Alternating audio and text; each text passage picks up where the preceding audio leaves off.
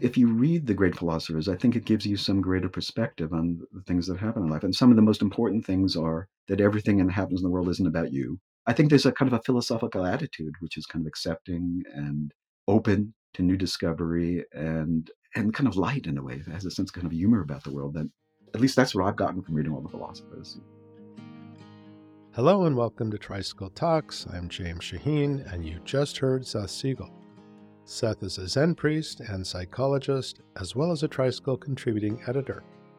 In his new book, The House We Live In, Virtue, Wisdom, and Pluralism, he pulls from Aristotelian, Confucian, and Buddhist ethical traditions to outline a vision of liberal pluralism grounded in human flourishing.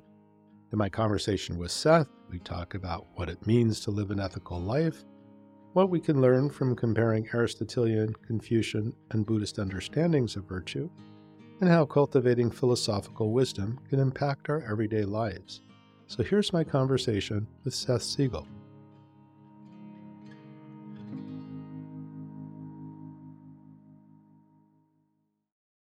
So I'm here with Zen priest and psychologist Seth Segall. Hi, Seth. It's great to be with you. Hi, good morning, James. So we're here to talk about your new book, The House We Live In, Virtue, Wisdom, and Pluralism. So to start, can you tell us a little bit about the book and what inspired you to write it? There are a couple of things that inspired me to write it. One is just the sheer shock of the 2016 election and the way our politics have unfolded since that time, and a concern for the well-being of democracy and civility and our ability to talk to each other across the political divide and remain human to each other. So that was one impetus for the book.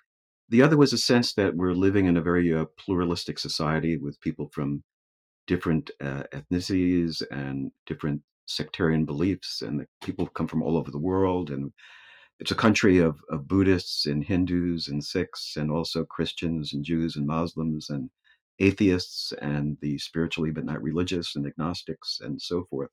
Somehow we all have to get along together.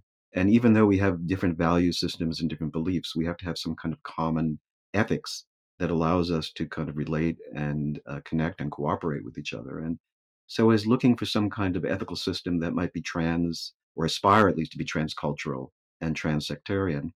And so that's one source for the book.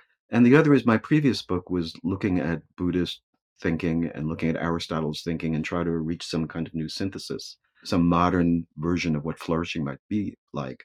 Based on Aristotle's idea of eudaimonia and the Buddhist idea of enlightenment, how could we somehow bring these into connection with each other? And in the last few years, I've also been reading a lot of the Confucian tradition. And I realized, well, here's a third tradition that says flourishing depends on virtue and wisdom, and it has a different version of flourishing. So I was interested in comparing all three systems and seeing, is there a way that I can use the resources from all three of those ethical systems to come up with a new contemporary ethics that's useful for us in kind of late modern culture and democracy. So that was the impetus. Okay, so you mentioned flourishing, and you say that the book is geared toward a vision of liberal pluralism grounded in human flourishing. So, what is human flourishing? How do you define it? Oh, what a great question. First of all, I think that flourishing may be different in different cultures and different eras. So that, for example, honor societies or warrior societies might have different niches in which we can flourish, different possibilities for us as human beings. But I'm looking at the kinds of cultures we live in today, these kind of late modern cultures that have a lot in common despite their differences. And what would flourishing mean for us today? And for me, I came up with a definition that flourishing is living a life that is, first of all, emotionally fulfilling, second of all, psychologically rich, third of all, meaningful, and fourth of all, it's a life that's attuned to the ethical and aesthetic possibilities that present themselves in each moment. So we're able to kind of enjoy a sunset and a cup of tea or be creative in some kind of way artistically. But we're also concerned about every action we have has ethical consequences too. And we're attuned to them, we're sensitive to them in some kind of way. I mean, that's the kind of life I envisioned that was flourishing. And I think I outlined 7 domains in which we flourish.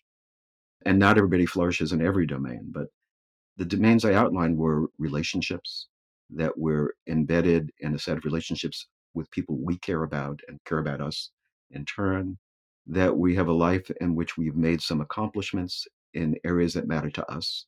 So that doesn't mean winning a Nobel Prize or, Pulitzer Prize, but it may mean raising a child to the point of independence so they become decent human beings, or it may be being very good on a dance floor, or, being good on an athletic field, or being good with a potter's wheel.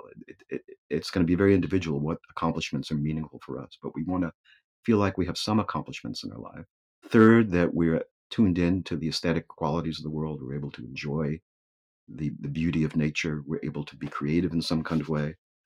Fourth, and this is what I get from my Zen, that we're wholehearted and we're intensely present in the world in a complete sort of way, so that when we're doing something, we put all of ourselves into it, body, mind, and spirit. We're not standing back from life, or, hiding hiding under a rock or something like that. We're really engaged in the world in a meaningful way.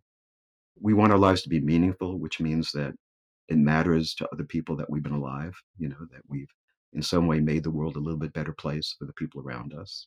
I think it also has something to do with acceptance, that when hardship comes, we find ways to kind of grow and continue to maintain and sustain ourselves despite hardship.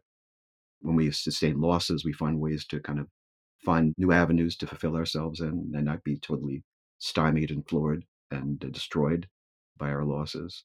The other area I listed was integration too, that if we have certain values that are really important for us, they should permeate our entire being. We don't just enact them in some sphere and then don't live them out in other spheres. So, of course, we all know people who are, like well respected in the community, but treat their children and spouses terribly, or people who are inspiring from the pulpit, but then sexually abuse their parishioners and so forth. The idea is that our values should permeate our entire life. That's what I mean by integration. And people who achieve a high degree of value integration are the people we value as kind of secular saints in the society. Now, you talk about the virtue of integration. We'll get back to that in a bit. So far, with regard to flourishing, you've mentioned Confucius, you've mentioned Zen. So, in the book, you suggest that we can foster human flourishing by looking to the traditions of Aristotle, Confucius, and Buddhist ethics, which you describe as virtue ethics traditions. So, what do you mean by virtue ethics? The term virtue ethics was originally designated for Aristotle's ethics, but it's been applied to Buddhist ethics and Confucian ethics since then. There are a number of books on it. Daniel Keown, for example, wrote a book on Buddhist ethics as virtue ethics quite a number of years ago. But the idea is that there's a ideal state which we hope human beings aspire to. Okay, in Buddhism, that's going to be being a bodhisattva or being an arhat, for example. But each of the traditions has their own name for that higher level of being, and that the way you get there is through some combination of virtue and wisdom.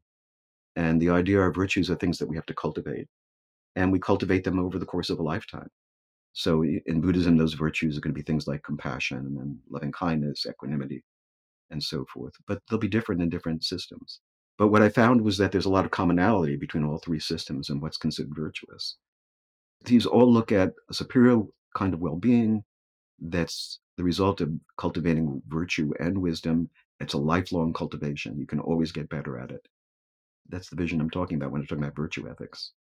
Now, speaking of the word virtue, you say that it can sometimes get a bad rap or be seen as stuffy or holier than thou, but you suggest that it is instead about skillfulness in the art of living. So, how have you come to this understanding of virtue? Well, I mean, first of all, in Buddhism, we talk about things as being skillful or unskillful, kusala and akusala. So, I mean, I think my first orientation to that came from my Buddhist practice, that things that are bad aren't bad because they're sinful or because God disapproves of them, but they're not skillful ways to live. They're destructive to our well being and the well being of people around us. I list a group of virtues, 7 virtues in the book that I think are universal virtues, or at least aspire to be. Things like truthfulness, things like courage, things like benevolence towards other people, and so forth. There's a long list of them, right? 7 of them. But in the book, I describe how each of them are related to well being, okay, that they lead to well being. If we're, for example, if we are honest people, other people see us as trustworthy, they're more willing to collaborate with us, and so forth. But if we recognize truth when we see it, we're also more likely to understand the truth about ourselves and what really makes us happy and what doesn't make us happy, what leads to us being better human beings and what doesn't lead to us being better humans. We see things kind of clearly in that way. So truthfulness is integral to well being in that way. And not only is it integral well being, but I think it's part of what we mean by having a superior level of well being. When we think about the people we think of who are really moral exemplars, we think about people who have some degree of truthfulness, some degree of courage, some degree of benevolence towards others, and so forth. So constitute the enlightened state as well as being pathways to the enlightened state. I mean, when we talk about someone being a bodhisattva, what are they like? Well, they're compassionate. They manifest loving kindness. They're equanimous and so forth. So they're not only pathways to better well-being, but they're actually the destination we want to end up into. You write that the ancient Greek word for virtue was arete, which also carries the connotation of excellence. So, how do you view the connection between excellence and virtue? Well, we talk about paramitas, right? That's excellence too. I mean, the virtues are excellences in the Buddhist system. They are in the Greek system too. And Confucius would say that too. We're really looking at what does it mean to be an excellent human being? When we think about the kind of person we want to be or the kind of person we want our children to be like, what do we want them to be like? Well, we want them to be courageous and honest and benevolent and all the other virtues that we can list as well. So that's our hope for our children. So, Aristotle also introduced the idea of eudaimonia, which you and many others translate as human flourishing. So, what did Aristotle mean by human flourishing, and how do you understand this concept? You've already touched on it, but I thought if we look at Aristotle's understanding, we can understand a little bit more about your own. Well, again, Aristotle is saying that the person who cultivates all the virtues and also cultivates wisdom. Okay, and he outlines four different kinds of wisdom, but the kind I emphasize in my book is what he calls practical wisdom, which is knowing how to do the right thing in the right way with the right people at the right time. It's a little bit like Buddhist right speech, saying the right thing in the right way to the right person at the right time and so forth. So Aristotle is kind of lacking in that he never really defines what he means by practical wisdom. What does that entail? But the idea is that if you're cultivating wisdom and if you're cultivating virtue, you're going to make the most of the opportunities that life presents to you. That you're not always going to be right in your decisions, because who is? None of us is perfect. But when you get up to bat, you're gonna hit that ball more successfully more of the time, and so you're going to be happier. And he believed that if you had those kinds of virtues and that kind of wisdom, that the small things in life weren't going to throw you. That you had a sense of your own presence in the world, your own well-being. You have a sense of self-satisfaction, and you and the community too recognize that you have a whole variety of excellences. So you're valued within the community as well. I think that's what Aristotle meant by it. We can differ with some of the things he has to say, but I think he's on the right track there. Nowadays, so many people are afflicted with a lack of a sense of purpose. But you say that for Aristotle, flourishing is also linked to telos, or an aim or purpose in life, which is so essential. Can you say more about this? Yeah, well, Aristotle pointed out that if you take an acorn and plant it, it grows into an oak tree and not a maple tree. There's a way that things are pre-programmed to grow and develop. And given the right amount of sunlight and the right amount of water, there's an optimal way in which an oak tree will grow. You know what a stunted oak tree looks like, and you know what a flourishing oak tree looks like. And he said it's the same thing with human beings, that there's a way we're supposed to be, he wouldn't have used the term genetics or anything else, but he would say that there's an inborn way in which we were meant to be. And what we're meant to be in this way is wise and excellent. We're rational social beings, he would say, at our best. And that to be really excellent, you have to use your rationality, and you have to recognize your social connections with other people, that you live in a community. You're part of the Greek community was called a polis. You're part of that community. Your job is not only to benefit yourself, but to benefit the community you live in so that everybody can flourish. You're going to be an involved citizen in that community. So, in addition to Aristotelian ethics, you draw from, of course, Buddhist ethical frameworks. So, what do you see as the core components of Buddhist ethics? Here I pull a little bit of a trick, because I mean Buddhism is based historically, and traditionally, and rooted back 2,500 years ago in a particular kind of metaphysics that has to do with the idea of karma and the fact that we have all these realms of rebirth, hell realms and heaven realms and deva realms and brahma realms and you name it, hungry ghost realms. And so the whole premise is based in the idea of trying to live in such a way that you are at a minimal level moving to better kinds of rebirths, and then at the highest level stepping off the wheel of rebirth entirely and going to the state of nirvana, which transcends ordinary existence. And for me, that system really doesn't work all that well, just because it's hard for me to believe in all of it. I'm not saying it's wrong. It's just that as a kind of a thoroughly modern person who's been trained as a scientist and tends to be a bit of a naturalist about things, it's just hard to see how that really works. But I think it works psychologically. And you can talk a lot about how Buddhism in the West has become kind of psychologized over the years. But it works psychologically when we think about heaven and hell realms as ways that we can live. We can live in hell on this earth, and we can live in a more heavenly realm on this earth. What are the behaviors that get us there? And the paramitas that are outlined and the kinds of wisdom that are outlined, prajna in the Buddhist system, are, I think, very skillful ways of getting us to a better life in this lifetime. Do we have other lifetimes? I don't know. That's beyond my pay grade. But I am able to concentrate on what makes sense in this lifetime. And for me, that's the kinds of virtues and the kind of wisdom that the Buddhist tradition talks about.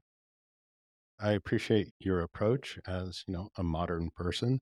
And I've asked you this once before and you had a pretty good answer. Is anything lost by taking Buddhism out of this cosmological framework that many of us simply cannot accept? Um, for me, my own personal response is no. I understand that mythological and cosmological kinds of beliefs lend a kind of grandness to a vision. But if they don't work anymore, if you can't make yourself believe in them, I mean, if you can believe in them, great, use the old way of looking at it. I don't have any complaint about that. It's just for if you're a modern person, somewhat agnostic, somewhat naturalistic, somewhat pragmatic, like I am. I want to take from Buddhism what works for me. And I enjoy reading the cosmology. I enjoy reading the mythology. I like reading all the suttas and sutras, both in the Theravadan canon and in the Mahayana canon. So I'm very much attached to that, but I have to believe it in a kind of a contemporary and modern way. I have no choice. And for me, there's a question about, well, are there higher levels of achievement within Buddhism that I'm going to miss out on? And the answer is I can't know one way or the other. I know other people say, well, I no longer have a sense of self and I'm forever living in deep interconnection with everything. Well, I can take their word for it that they are. And maybe if I compare myself to that, I say, well, I'm deficient. I don't live that way. All that does is create a sense of separation for me and a sense of not being good enough. And it doesn't do anything for me. I mean, I can aspire to try to be like that, but I don't see any pathway through to it. So I just do what I can, given my belief system of what I'm capable of believing. I know your work very well, but many of our listeners may not. First, I imagine you find metaphorical value in much of the cosmology, to some extent anyway. But Hmm. more, you have been very clear that you do not call yourself a secular Buddhist. In fact, you wrote a piece about that. So could you briefly explain what makes you not a secular Buddhist? Sure. I think when you say I'm a secular Buddhist, you're creating a dividing line right there between there's this kind of Buddhist, the seculars, and then there are those other kinds of Buddhists, traditional Buddhists, monastic Buddhists, whatever you want to call them. And you're saying there's some kind of clear separation there. That I don't feel any need to make that kind of clear separation because there are ideas within Buddhism that I think resonate. For example, in my meditative experience on retreats and so forth, I have this enhanced sense of the sacred. That everything is sacred and everything is a potential object of love and deep connection to, and so forth. And I think a secular worldview doesn't really accommodate to that. I think there are senses in which the idea of the Dharmakaya, or the sense of the totality of the world as one integrated whole, like Indra's web, I think there are ways that that kind of approaches views of other religions that look at a kind of God. For example, everything, I look at Spinoza's view of God, for example, as the God that's nature and everything else, all working together. I think there are parallels. When I talk with fundamentalist Christians or mainline Christians about their beliefs or their experiences, I can create connections to what they're experiencing, what I'm experiencing. So I don't feel this need to create this hard line of categories and say, I'm this, I'm that. I'm what I am. And, you know, what I am is someone who's kind of this contemporary person, scientifically trained and so forth. And so that's part of who I am, but it's not all of who I am. And I'm open to other things. I mean, if I'm turned out to be wrong about this and that there really are more spiritual kinds of connections to things in the world, I'm open to that possibility too. I don't want to write them off.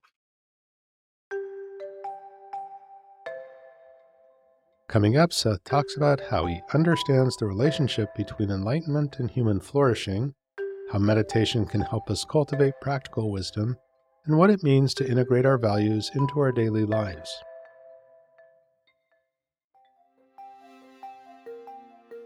St. John's College in Santa Fe, New Mexico is for undergraduate and graduate students who seek meaning in their lives and who ask hard questions of themselves and their world. The Graduate Institute is for students seeking a lifelong commitment to thoughtful, collaborative inquiry into fundamental human questions. Students pursuing the Master of Arts in Eastern Classics examine the core literary, philosophical, and theological works of India, China, and Japan. In small discussion-based classes, students delve into the richness of Asian traditions and study one of two languages, Classical Chinese or Sanskrit. The 3-semester Eastern Classics program offers the flexibility of both online and on-campus options. Learn more about the St. John's Master of Arts in Eastern Classics at sjc.edu/tricycle. That's sjc.edu/tricycle.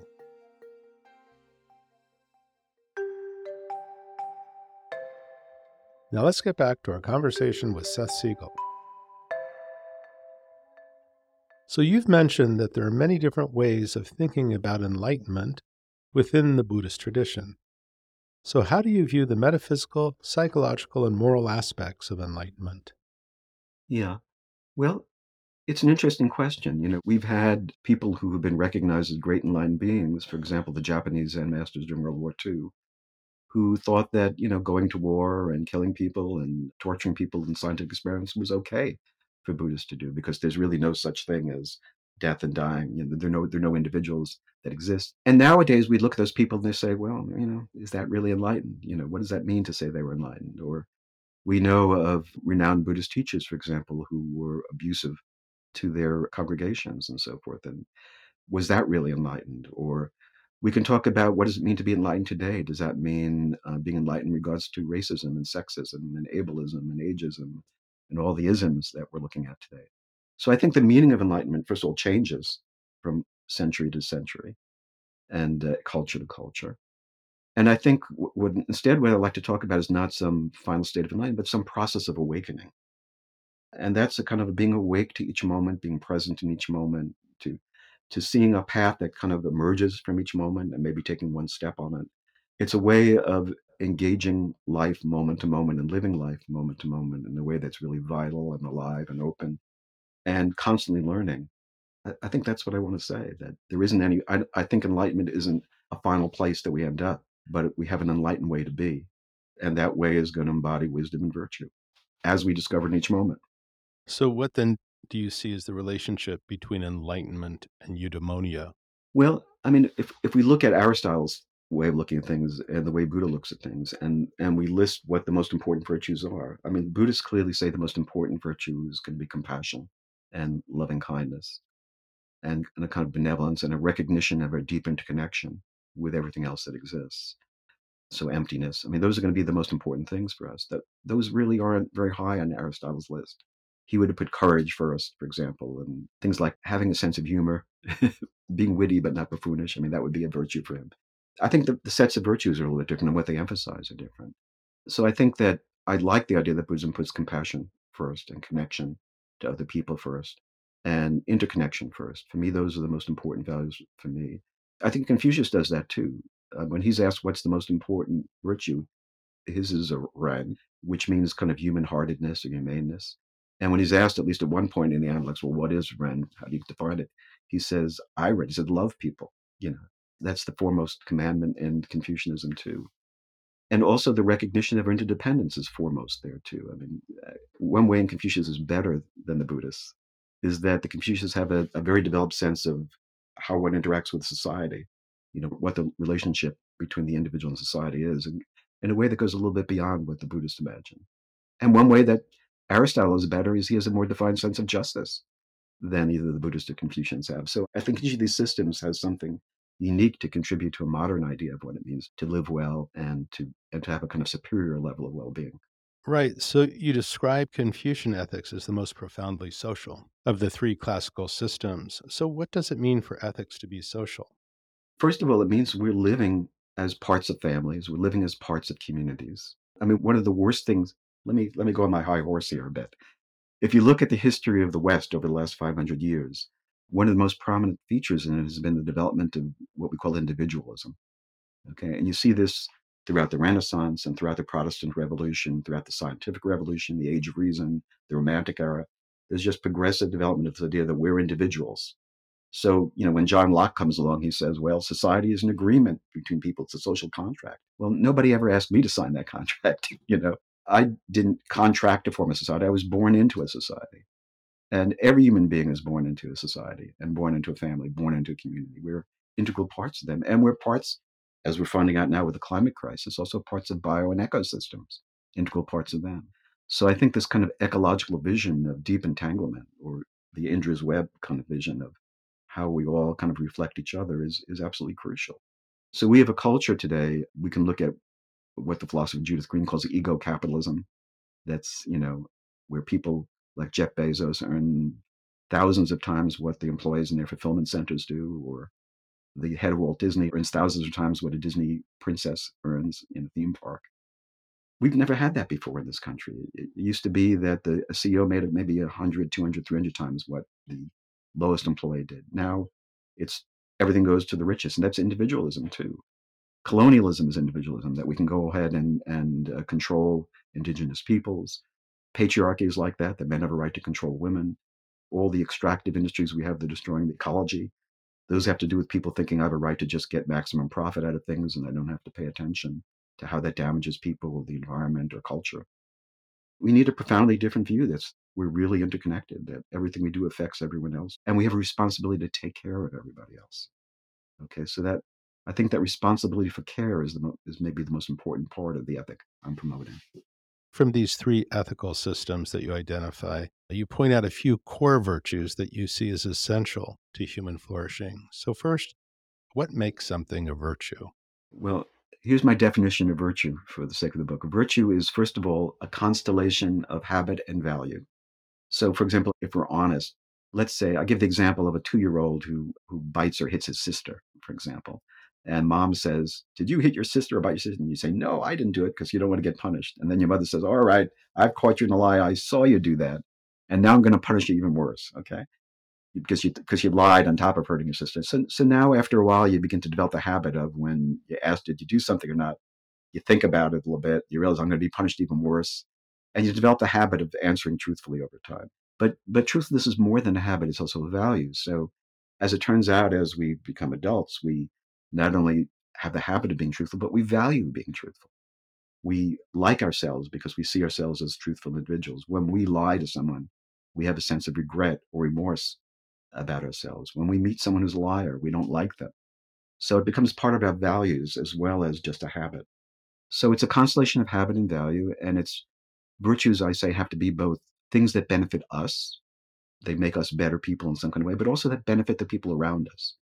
So if we're truthful, for example, in our discussions with the people, it not only benefits us, but it benefits everyone who's interacting with us. And people are going to, no one wants to make a contract with a liar, whether it's a business contract or a marital contract, right? It's helpful for us inside, but it's helpful for society as well. It's helpful for us when other people are truthful and when everyone is truthful. They both help us and they help other people. And virtues always take the needs and concerns of other people into account. They're not just self-centered kinds of things. So I think that's crucial too. So I'd say a virtue is a habit and a value that is both self-regarding and other-regarding, and then is conducive to or partially constitutes flourishing. So, you've mentioned truthfulness. I'd just like to ask you about a few other virtues. And one you identify as courage, and you focus particularly on the everyday sort of courage. So, what does everyday courage look like, and how does it contribute to human flourishing?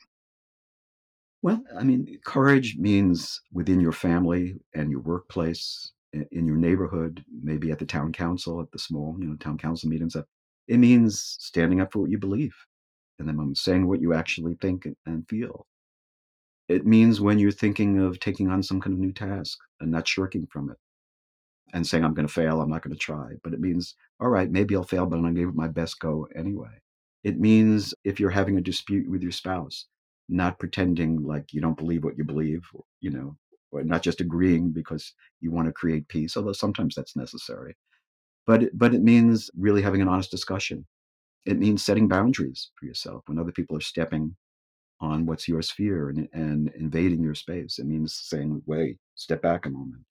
But all those things take courage. It means if someone you know is being treated unfairly in the workplace, it means standing up for them and putting in a good word for them.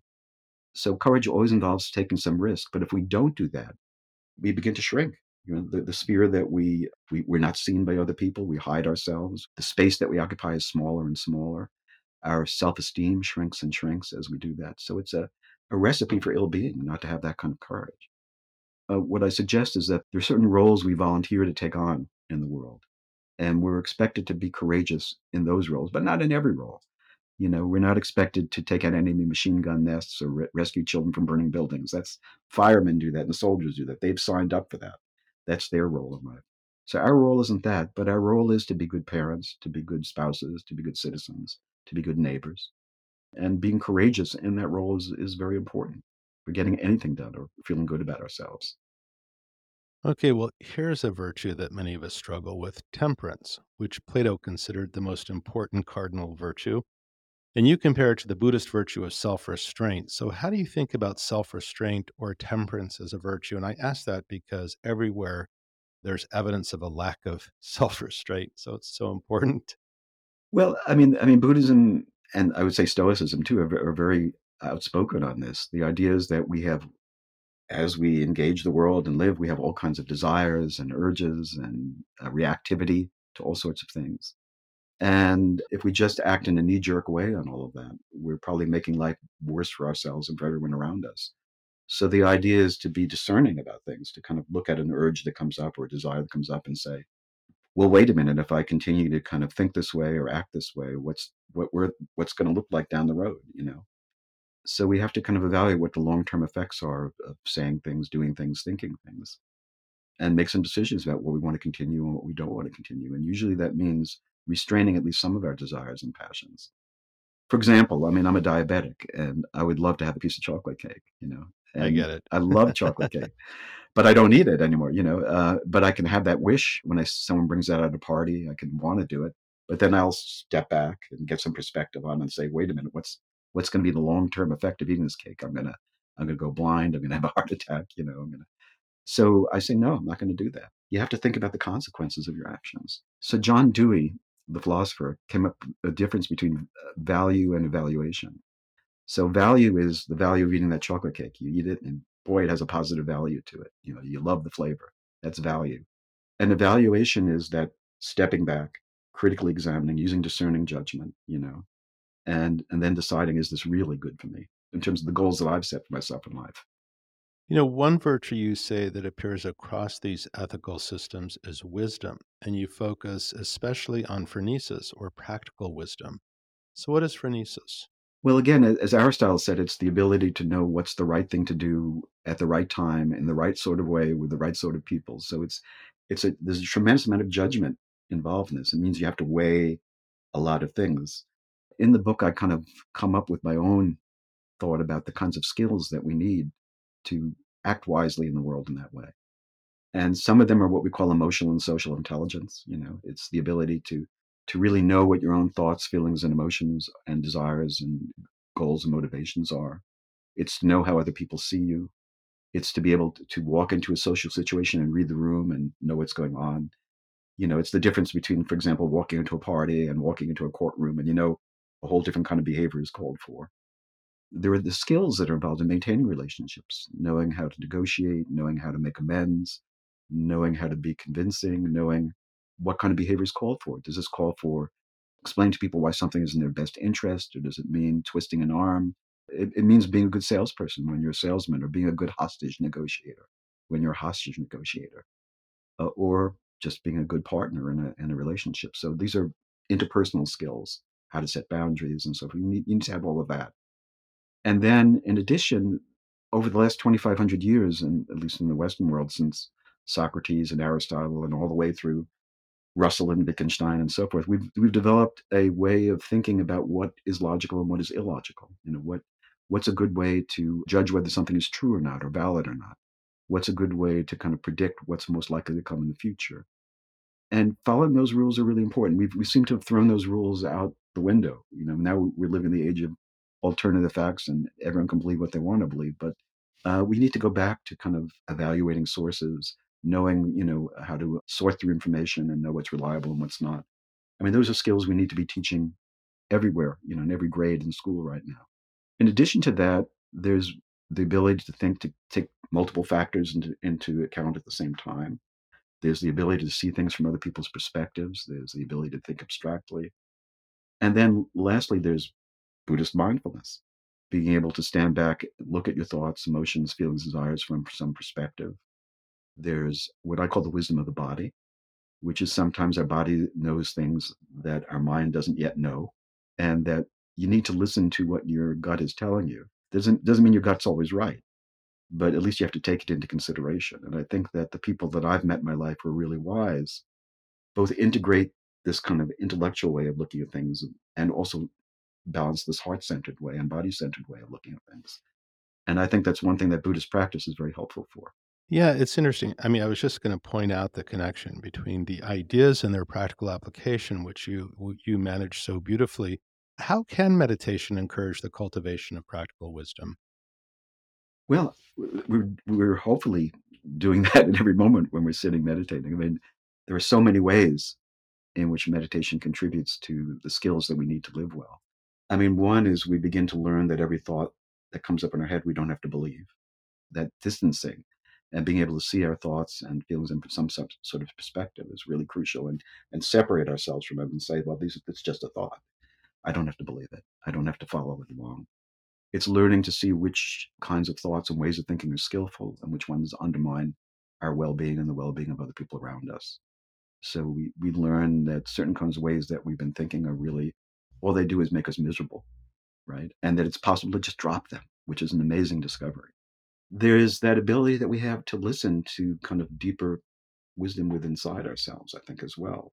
In our heads, we've decided that some way is the way we want to be or something we want to do. But as we're just sitting with it quietly, we discover that there's somewhere in our body that's saying, no, no, doesn't feel right. This isn't right. And we learn to listen to all that as well as it comes up. There's also a way in which we learn to be present with things, okay, to accept things as there's a great deal of acceptance that comes out of the practice. We want to be very concentrated and just stay with our breath, and that's not going to happen today. And it happened yesterday, it may happen tomorrow, it's not happened today. And there's a reason that, because the mind is created out of causes and conditions. And the causes and conditions aren't just right at this moment. So we need to step back there. And maybe all we can do is have some compassion for ourselves in that moment as we're going through some kind of mental storm.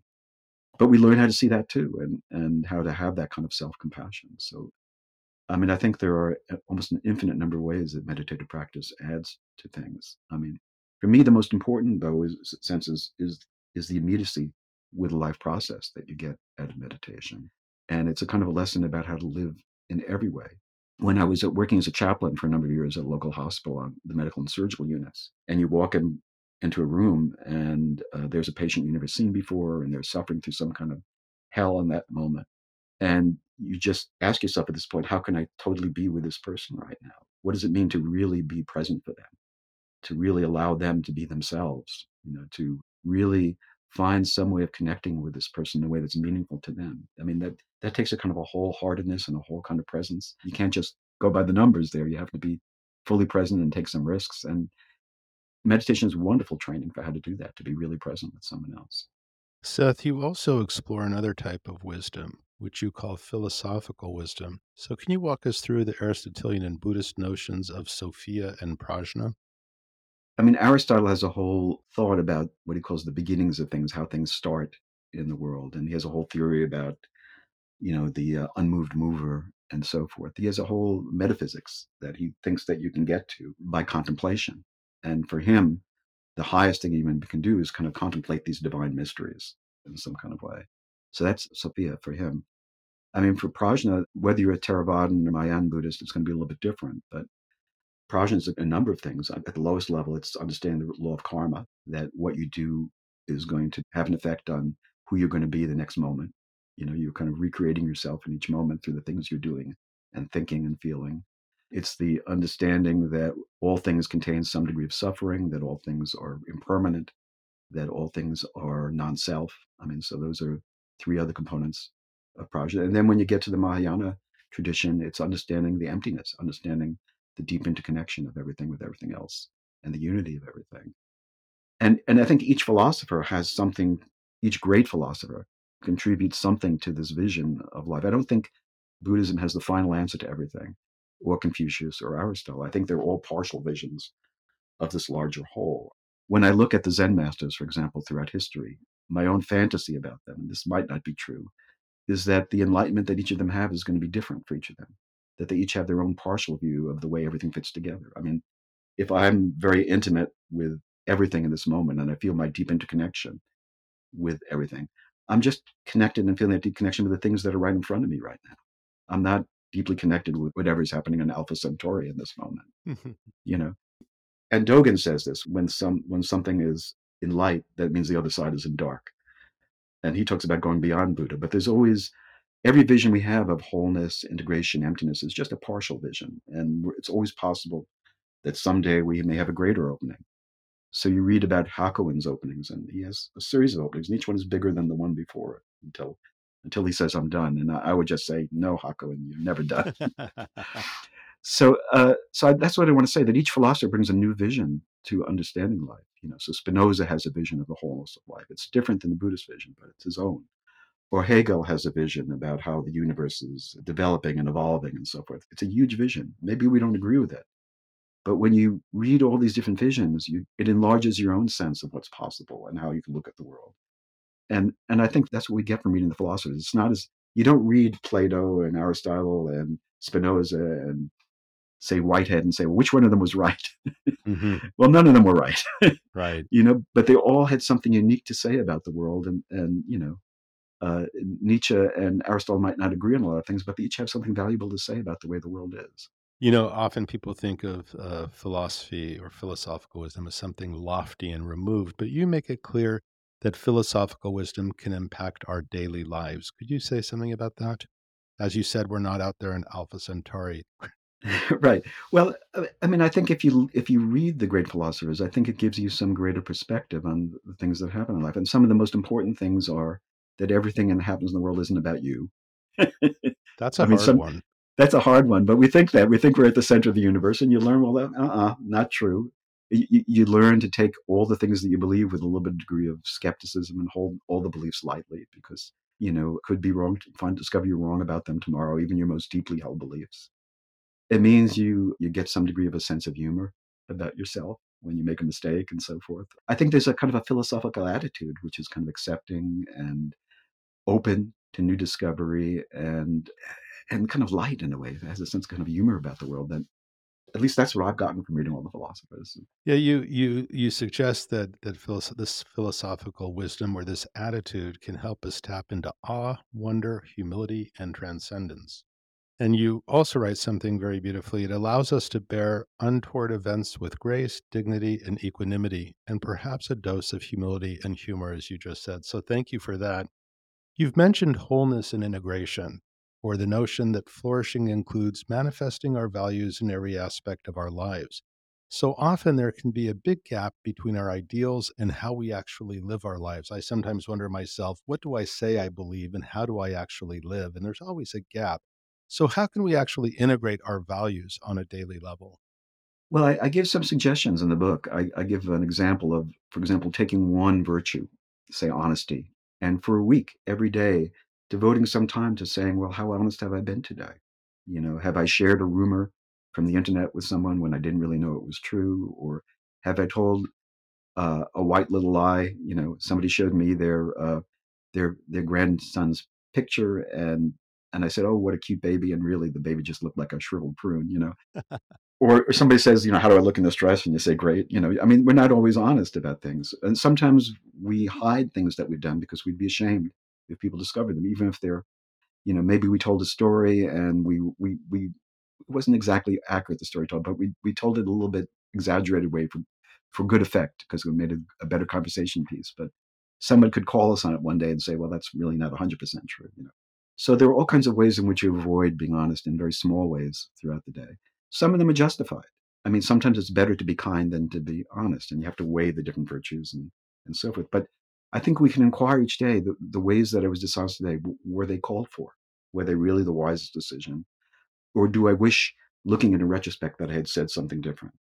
And if I wish I had said something different, is it all right to just keep it to myself and try to do better tomorrow, or do I need to go up to the person I was dishonest to and make amends in some kind of way? Yeah, you have to kind of work your way through that. But you could do this for every day, for say a week, and the next week you could look at courage and you say, well, was I courageous today in ways that I would really hoped I would have been, or was I a bit of a coward in some way? And you can take that as a daily meditation, a few minutes a day, or some source of journaling, and you can go virtue by virtue that way, and then at the end of say 7 weeks, start at the beginning again. So I think we can always do this inquiry about, are we living up to our values? And we could also ask, should we be living up to our values? Because maybe some of our values are wrong.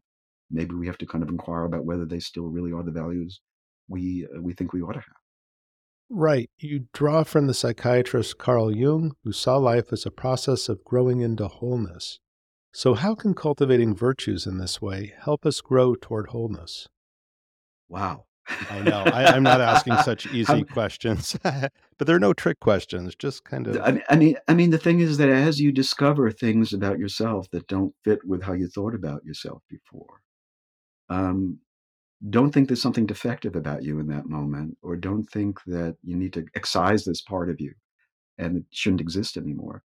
But look at how it might be telling you that you're living in a one-sided way, and that maybe you need to integrate something from this new part of yourself that you didn't think you ever would before. I'm thinking about, for example, someone who grows up as a Marine in the traditional kind of way, and maybe comes from a very authoritarian household, and they look, for example, at masculinity as being one thing only. Okay, and then they discover there's a soft feminine side to themselves as well at times, and at first they're ashamed of it and don't know what to do with it. But if they're really going to grow, they have to some way pay attention to it and figure out, how am I going to integrate this new discovery about myself into my life? And that's a lifelong process. It's not like I did it yesterday, I'm done now. And it's true with every other part of ourselves that we discover that we didn't know we had before. So Jung talks about the emergence of unknown or unconscious parts of ourselves that come to awareness, and the process of dialoguing with those parts and integrating in with us, so that someone who's very rational and everything does all of a sudden discovers that they have a feeling side, and they have to figure out how to integrate that. But it's a lifelong process. It's a lifelong koan. You're never done. Yeah, I guess as I listen to you, a big problem is the question, are we there yet? So we'll put that out of our minds. So wholeness also includes accepting the parts of our lives outside of our control. So, what are some of the ways we can cultivate acceptance in the face of, say, loss and hardship, things over which we have no control? Well, I think the first step is acknowledgement. This really does hurt as much as it does hurt, and allow yourself that space to grieve, in the Tibetan tradition, there's a story about Marpa, the translator, who loses his son and he cries as a result of it. And people say, well, Marpa, you said death was just illusion. How come you're crying? And he says, well, yeah, but it's the hardest illusion to get rid of. So I don't think death is an illusion. I think it's loss is real. Somebody's in your life and they're contributing to it and making it better, and all of a sudden they're gone and there's a hole in your life, and you need the space to appreciate that and accept it. But it also means that you have to be open to the possibility of new things coming into your life. And I think that the richer our lives are, the more we flourish in a number of different dimensions, the more we can tolerate a loss in our life and somehow find a way to continue on until some new experience comes in and begins to, maybe nothing ever takes its place. Maybe there's always that hole. I remember years and years ago, I had a patient whose son had died, and his feeling was, I'm totally cut off from my son. There's just a hole in me. And he had sometimes people have a sense of, well, my son is in heaven, and, he's somewhere else, or maybe there's some way I can still communicate with him in some way. But he had none of that sense of any kind of continuity with that loss. It was just the whole. And over a course of 10 years, he began to think about the whole more as a tunnel. Okay. And that he could have some sense of connection and feeling with that son, even though the son was no longer there. And somebody else once told me a similar thing, that they after a loss, they had a hole. They envisioned their life as a landscape sitting by this empty crater. And then little by little over the years, water began to trickle into the crater, and then plants began to grow. And the hole was still there, but it had been transformed in some kind of way. I think we have to allow those possibilities to happen, That's really interesting because it really makes me think of it's easier in that case for me to think in terms of change rather than closure. Closure is often a trap. There is no real closure, things remain open ended. But how they change, like loss experienced, changes, but it doesn't go away and it can become rich. So, Seth, thank you so much for joining. It's been a great pleasure. For our listeners, be sure to pick up a copy of The House We Live In, available now. Thanks again, Seth. Thanks, James. Always a pleasure. You've been listening to Tricycle Talks with Seth Segall. Tricycle is a nonprofit educational organization dedicated to making Buddhist teachings and practices broadly available. We are pleased to offer our podcasts freely.